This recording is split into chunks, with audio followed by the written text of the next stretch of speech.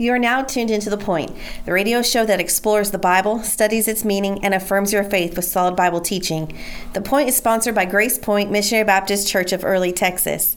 Grace Point meets for Sunday school at 10 a.m., morning worship at 11 a.m. Grace Point meets at the Early Chamber of Commerce while their new worship facility is under construction.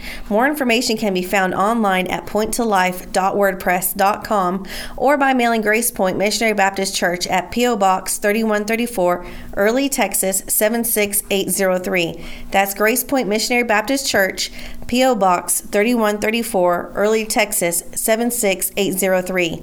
And now, with this week's study of the Scriptures, here's Pastor Leland Acker.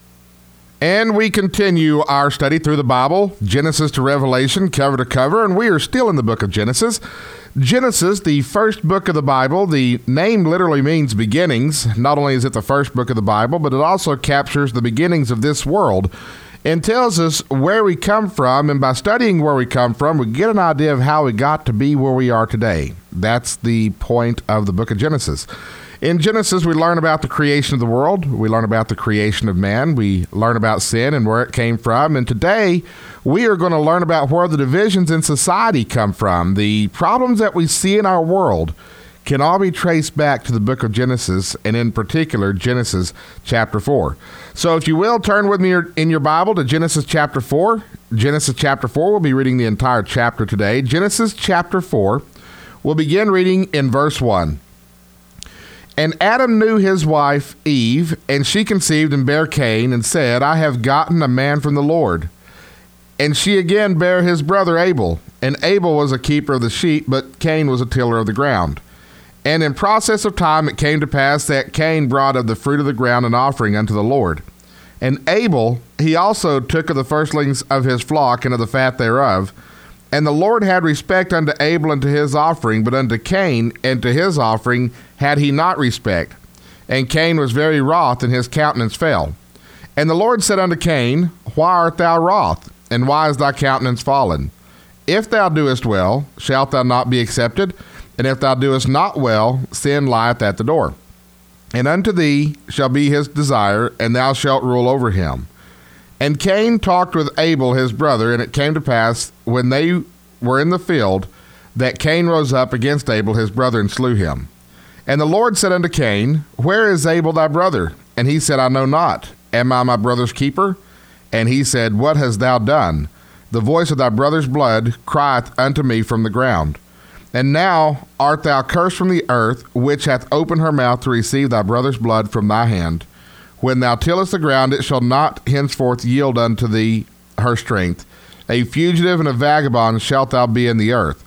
And Cain said unto the Lord, My punishment is greater than I can bear. Behold, thou hast driven me out this day from the face of the earth, and from thy face shall I be hid. And I shall be a fugitive and a vagabond in the earth, and it shall come to pass that every one that findeth me shall slay me. And the Lord said unto him, Therefore whosoever slayeth Cain, vengeance shall be taken on him sevenfold. And the Lord set a mark upon Cain, lest any finding him should kill him. And Cain went out from the presence of the Lord, and dwelt in the land of Nod, on the east of Eden. And Cain knew his wife, and she conceived, and bare Enoch. And he builded a city, and called the name of the city after the name of his son, Enoch. And unto Enoch was born Irad, and Irad begat Mehujael. And Mehujael begat Methusael, and Methusael begat Lamech. And Lamech took unto him two wives. The name of one was Ada, the name of the other Zillah. And Ada bare Jabal. He was the father of such as dwell in tents, and of such as have cattle. And his brother's name was Jubal. He was the father of all such as handle the harp and the organ. And Zillah, she also bare Tubal-Cain, an instructor of every artificer in brass and iron, and the sister of Tubal-Cain was Naamah. And Lamech said unto his wives, Ada and Zillah, Hear my voice, ye wives of Lamech, hearken unto my speech, for I have slain a man to my wounding, and a young man to my hurt. If Cain shall be avenged sevenfold, truly Lamech 70 and sevenfold. And Adam knew his wife again, and she bare a son, and called his name Seth, for God, said she, hath appointed me another seed instead of Abel, whom Cain slew. And to Seth, to him also there was born a son, and he called his name Enos. Then began men to call upon the name of the Lord. Throughout the history of mankind, and this goes all the way back to Genesis, throughout the history of mankind, a war has raged between God and man. This war began when Adam and Eve ate of the fruit of the tree of knowledge of good and evil. They ate, if you remember Genesis chapter 3, they ate thinking that they would be as gods. That was a temptation that Satan put before Adam and Eve. He said that God doth know that in the day that ye eat thereof, ye shall be as gods, knowing good and evil. And the Bible says that when the woman saw that the tree was pleasant to the eyes, was good for food, and a tree to be desired to make one wise, and that's the key phrase there, tree to be desired to make one wise, she did eat and gave to her husband with her, and he did eat. They ate thinking they would be as gods. They wanted to eliminate God as their divine ruler and become his equals, and therefore they ate. And when they ate, they rebelled, and God responded to their rebellion by kicking them out of the Garden of Eden. Now, the Bible tells us that they repented, and we know this for a couple of reasons. One, we know that Adam named his wife Eve, which means the mother of all living. And two, God had given them the plan of salvation in Genesis chapter 3, verse 15, where the Lord said, I will put enmity between thee and the woman, and between thy seed and her seed, and it shall bruise thy head, and thou shalt bruise his heel. That was God speaking to the serpent, who is inhabited by Satan. And the picture there is of the gospel, where the Lord would destroy the head of Satan, would destroy his power, but in the process suffer a death blow. And that's exactly what happened on the cross. So in Genesis chapter 3, we see the sin. We see man rebel against God. We see God take action and ban man from the Garden of Eden. But then we see God put forth the plan of redemption. But still, this battle between God and man, and between God's people and the world's people, develops. And in Genesis chapter 4, we see the battlefront develop between God's people and the world. Now, this battle began in the heart. Abel and Seth had faith in the Lord and worshiped him, but Cain did not. That seed of faith, or that seed of lack of faith in the heart, is what grew into this battlefront that we see today. It manifested itself in the physical world. Cain did not trust the Lord. Cain did not worship the Lord truly. Cain had hardness in his heart, and that resulted in him killing Abel in a jealous fit over God's favor. All right, so it started in Cain's heart. It resulted in Cain murdering Abel.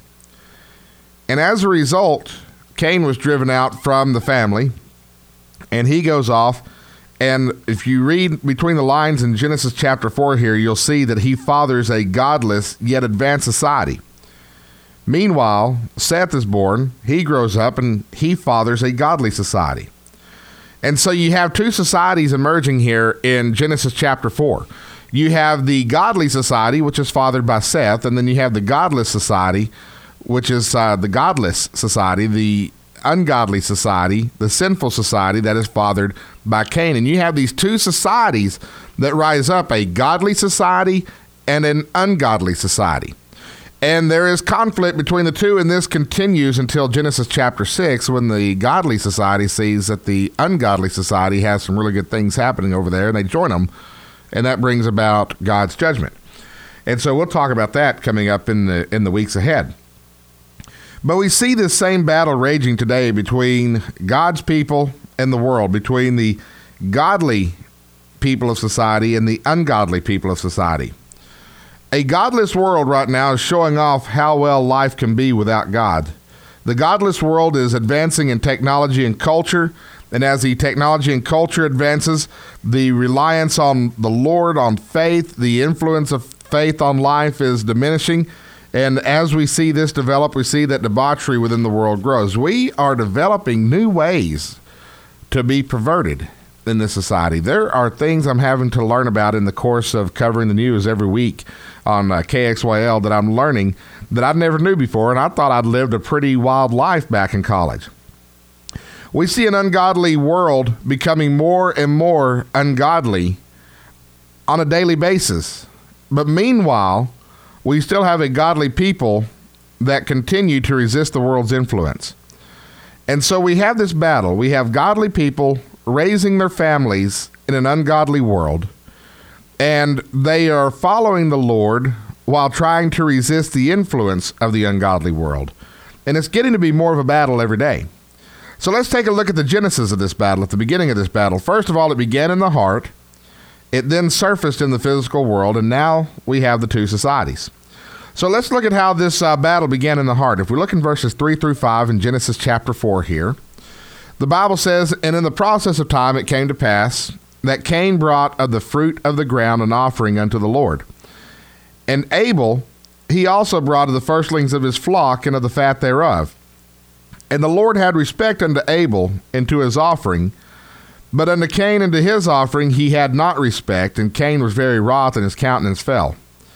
Now in Genesis chapter 4 here, we see that both brothers brought an offering. Cain brought of the fruit of the ground, which makes sense because he grew crops for a living. And while it was a portion of the Lord's provision for him, it fell short. And so Cain brings part of the harvest that the Lord had given him. And so it's a sacrifice, it's a tithe, it's giving as the Lord had prospered him, but God didn't have respect to it. Abel brought of the firstlings of his flock. Again, this makes sense. He's a shepherd. He's a livestock technician, as it is. The Lord had respect unto this offering. So what's the difference? Cain brings of the fruit that the Lord had blessed him with. Abel brings of the firstlings of the flock that the Lord had blessed him with. They both bring of what they produce. They both bring a portion of what they were able to be blessed with, of what they grew. Why did the Lord have respect unto Abel's offering, but not unto Cain's offering? Now, you talk about this in theological circles, and one of the first things that will come up is the fact that Abel's offering was a blood sacrifice and Cain's was not. Because blood sacrifices, and particularly animal sacrifices, portrayed the eventual death of Jesus Christ for our sins. Animal sacrifices in the Old Testament, if you read the book of Leviticus, there are a number of them there. There are some that are instituted in the book of Exodus. You see in the Old Testament, the Jewish nation, the sacrificing animals, the sacrificial lamb. You may have heard that. That's a term that comes out of the Old Testament. They sacrificed a lamb at Passover. It was to be a lamb without blemish and a lamb without spot. It was to be a yearling. And all of these things pictured the death of Jesus Christ, the perfect lamb, one without blemish or without spot, one that was a yearling, which means it's in its prime. It is healthy. It is strong. It is growing and moving forward. The lamb would be sacrificed. The animal that was being sacrificed, for whatever purpose the sacrifice was, would be killed.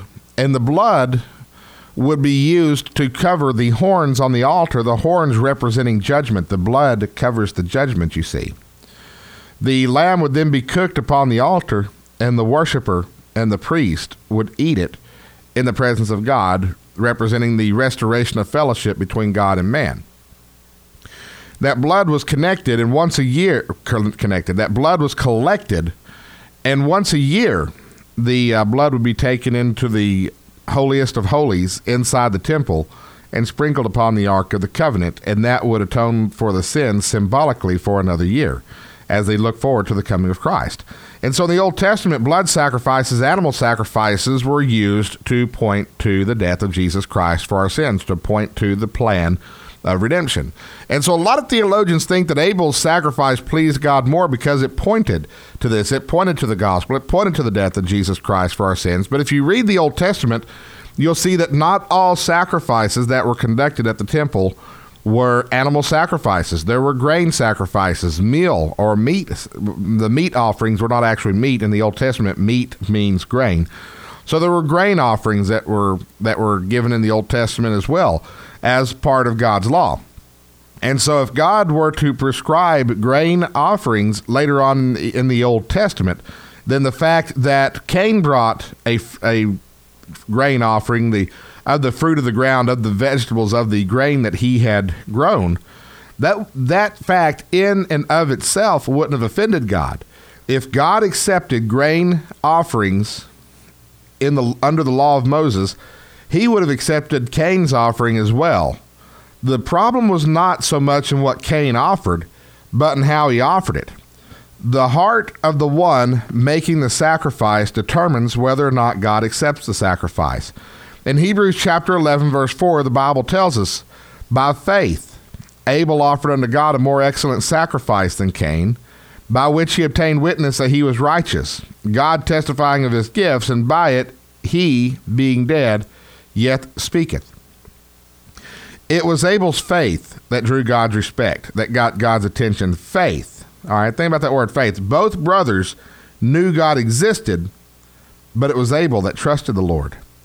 In Hebrews 11:6, the Bible says, but without faith it is impossible to please him.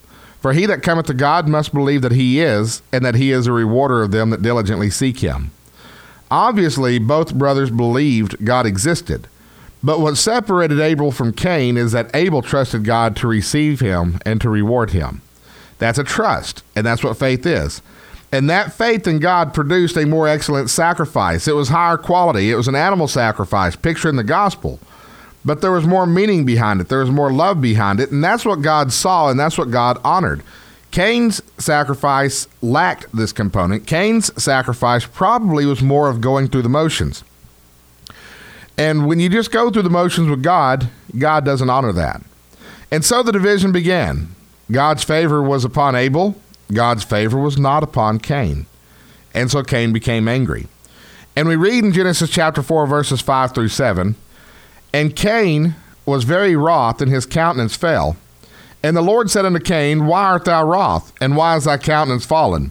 If thou doest well, shalt thou not be accepted? And if thou doest not well, sin lieth at the door. And unto thee shall be his desire, and thou shalt rule over him. Cain's heart hardened, and his anger at God grew. And so God is calling his attention to this and saying, what seems to be the problem? Why are you angry? Why is your countenance fallen? And when God asked that, he's not exploring Cain's feelings. He's getting Cain to explore his own feelings and the cause of his own feelings. The question that God asked Cain pointed him to the cause of his struggle. And the confrontation also included a warning. If thou doest well, shalt thou not be accepted? And if thou doest not well, sin lieth at the door. This was God saying, repent, or be destroyed by sin. Sin lieth at the door. And so Cain here has an option. He can repent, ask God for forgiveness, and trust the Lord to receive him and to bless him and to accept him. Or he can continue this bitterness toward God because God had respect to his brother's offering. And what we read here in Genesis chapter 4 is that Cain did not repent. He wound up holding on to that anger, and he wound up holding on to that hardness in his heart. And as a result, he wound up killing Abel. Now, after he killed Abel, God set a mark on him and drove him out, and Cain went and settled in another land where he began to father a godless society. And that began the problems of the world that led up to the flood in Genesis chapter 6 through 9. All of our problems, all of our spiritual problems begin in our hearts. They begin personally. The sin and resulting destruction begins with discontent, unthankfulness, and rebellion in our hearts. You ever get to feeling bitter? You ever get to feeling angry, and that angry feeling just lingers and stays around and hangs with you for long periods of time? That's hardness in your heart. That's anger and rebellion in your heart. That's sin in your heart. And that will eventually manifest itself. That will eventually come out in the way you behave, and the way you talk, and in the way you do things. And that'll create some greater problems for you. The problems that we see in society today begin in the hearts of men.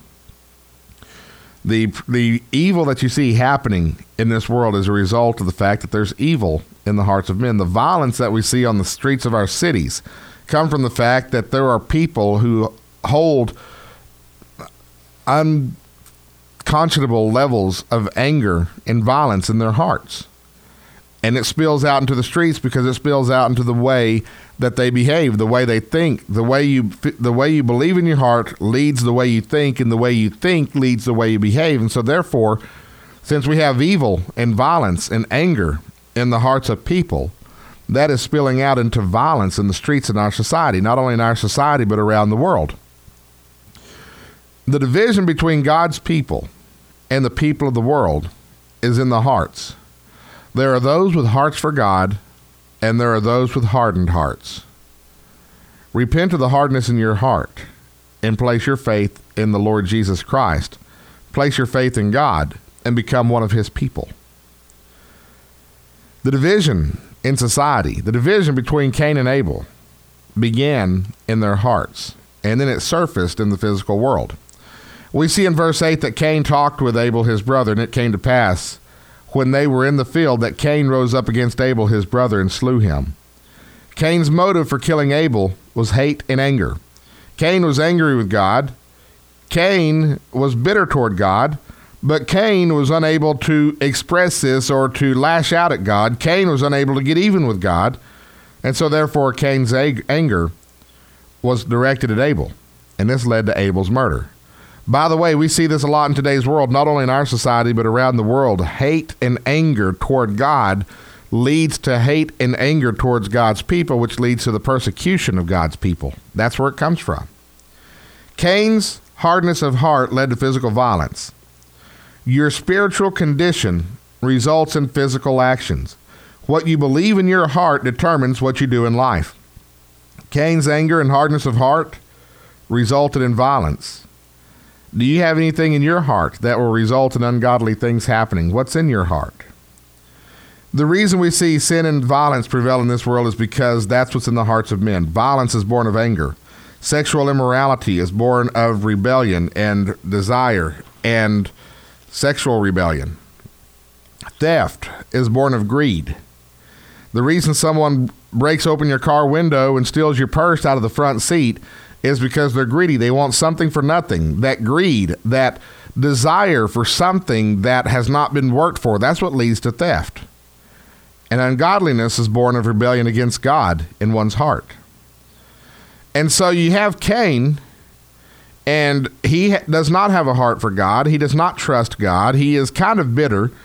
And so when he offers an offering, God doesn't have respect for it because God doesn't respect the one giving it, because the one giving it doesn't respect God. Meanwhile, on the other hand, you have Abel. On the other hand, you have Abel giving an excellent sacrifice because that sacrifice was born of the faith in his heart. When Abel sacrificed the firstlings of his flock, in his heart, he was showing thankfulness to God for the redemption that God made freely available to him. Understand that the things that we see in today's world are born out of the hearts of men and women and can only be fixed with national repentance and national revival. And this begins with us. If we're going to see revival in our nation, if we're going to see revival in our society, then we have to be willing to inspect our own hearts for sin, inspect our own hearts for hardness, for lack of spiritual perception, for worldliness, inspect our own hearts for rebellion and for bitterness, and then inspect our own lives to see if there's anything in our life that displeases God. And if there is something in our life that displeases God, then we need to repent of that and look to our heart to see what in our heart is bringing forth that thing in our life which is displeasing God. If we're going to have national repentance and revival, we've got to start with us. And then we've got to start reaching out to those around us after we have judged ourselves. And finally, this division in society between the godly and the ungodly began in the heart, resulted in action, then resulted in the two societies. The first society being the Canaan society, the society that was born of Cain. And we see that Cain, when he left out and was driven out by God, he went and he built a city in verse 17 and named it after the name of his son Enoch. And Cain fathered many descendants. And in verse 19 we see Lamech took unto him 2 wives. The name of one was Adah, the name of the other was Zillah. So the descendants of Cain invented sexual deviancy and polygamy. They advanced agricultural technologies. In verse 20, and Adah bare Jabal, and he was the father of such as dwell in tents and of such as have cattle. And so they advanced agriculture and livestock management. They advanced music and entertainment and culture. In verse 21, his brother's name was Jubal. He was the father of all such as handle the harp and the organ. And so you see the ungodly Canaan society is developing music and entertainment and culture. And then they advanced technology and architecture in verse 22. And Zillah, she also bare Tubal-Cain, an instructor of every artificer in brass and iron. And the sister of Tubal-Cain was Naamah. And so they advanced technology and architecture. And a lot of this was weaponized. That's what the Brass Age did, was it allowed for one group to have the advantage on the other because they had better weapons. So they weaponized this as well.